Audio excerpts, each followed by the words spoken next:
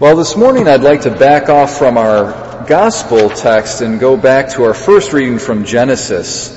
And the Lord says to Abraham, whom we know as the father of faith, he says, "Walk in my presence and be blameless. You and your descendants after you must keep my covenant throughout the ages. And this is my covenant with you. Every male among you shall be circumcised." And God was laying on Abraham the responsibility of being faithful to the covenant. And that's what I'd like to speak about this morning, is the virtue of faithfulness, the virtue of fidelity. And I think we're very familiar with the common phrase. It's used a lot in kind of like Catholic language. You say the faithful. So one way of speaking about the people of God, about the members of the church, is by calling them the faithful. Faithful in that they believe the creed and that which Christ and the apostles have taught us, but also faithful in that they're faithful to God. They have the virtue of fidelity. This is a favorite theme, actually, of Pope Francis. He always talks about God's holy, faithful people. God's holy, faithful people. And it's certainly not just a buzzword for Pope Francis. There's a lot of theology to that phrase. It can be unpacked really indefinitely.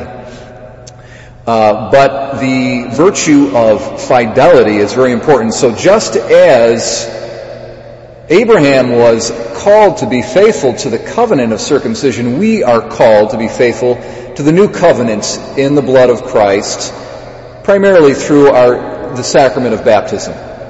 Baptism corresponds for us Christians to circumcision in the old covenant. And so just like Abraham was to be faithful to circumcision, to the rite of circumcision, we are to be faithful to our baptism and the commitment that we made through our parents or our sponsors, or if we were an adult when we were baptized, that we made ourselves directly. We're to be faithful to that commitment. And I'm reminded, excuse me if I use this material again in a Sunday homily, I might in the future sometime. It reminds me of a childhood experience I had. I was very profoundly affected, probably when I was about 6 or 7 years old, by a Dr. Seuss book that my mother read to me.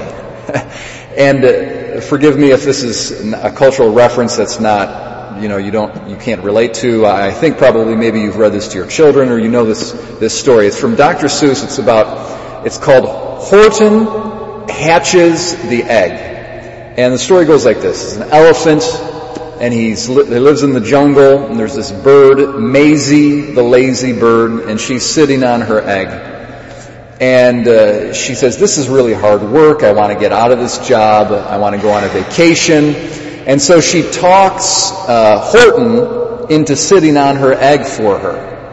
Now the whole thing is ridiculous because it's this little tree and Horton is this huge elephant, and he succumbs to her persuasion. He climbs up on the tree, he sits on the egg, and she flies away, and she's enjoying her vacation so much she's not going to come back. And Horton is sitting there through rain and through thunder and lightning, and the winter comes. Of course, it's a jungle. I don't know why there's winter in the jungle, but there's icicles hanging from Horton's body. All the other animals come and they say, "Look how silly this is. You have an elephant sitting on the egg." And they laugh at him, and Horton wants to play with them, but they're laughing at him and they all run away. And then there's these hunters that come up and they're about to kill him, and he won't move from the egg, so he's ready to die. And then the hunters get a second idea. They say, "Oh no, let's not kill him." And they bring him to New York City and they put him on show because he becomes like this freak show. And everybody's going, "Oh, look at this crazy elephant. How can this be?" So forth and so on. Maisie happens to fly over New York and sees the circus and comes down and then realizes, "Hey, that's my egg," and then tells Horton to get off it because he stole it from her. And Horton, climbs down the tree and he gets off, and the egg opens up, and out comes an elephant, a little baby elephant with wings, and goes and identifies with Horton and not with lazy Maisie. And so Horton goes back to the jungle happy.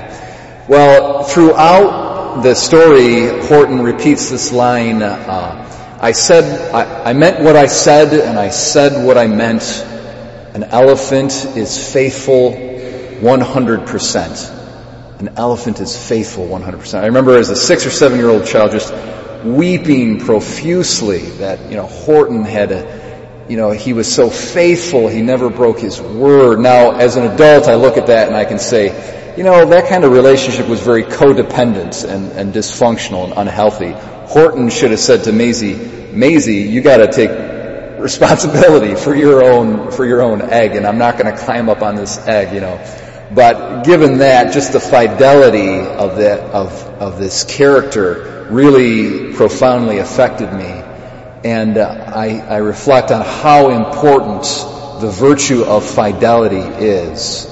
And if there are commitments that we have made in our life that we have not lived up to, if there are promises that we made that we have not lived up to, God is forgiving. We can start again. From here on out, we can be faithful, and we can teach our children and our grandchildren the importance of making commitments and living up to them, giving our word and meaning what we say, and being, as our father in the faith, Abraham, faithful to that covenant.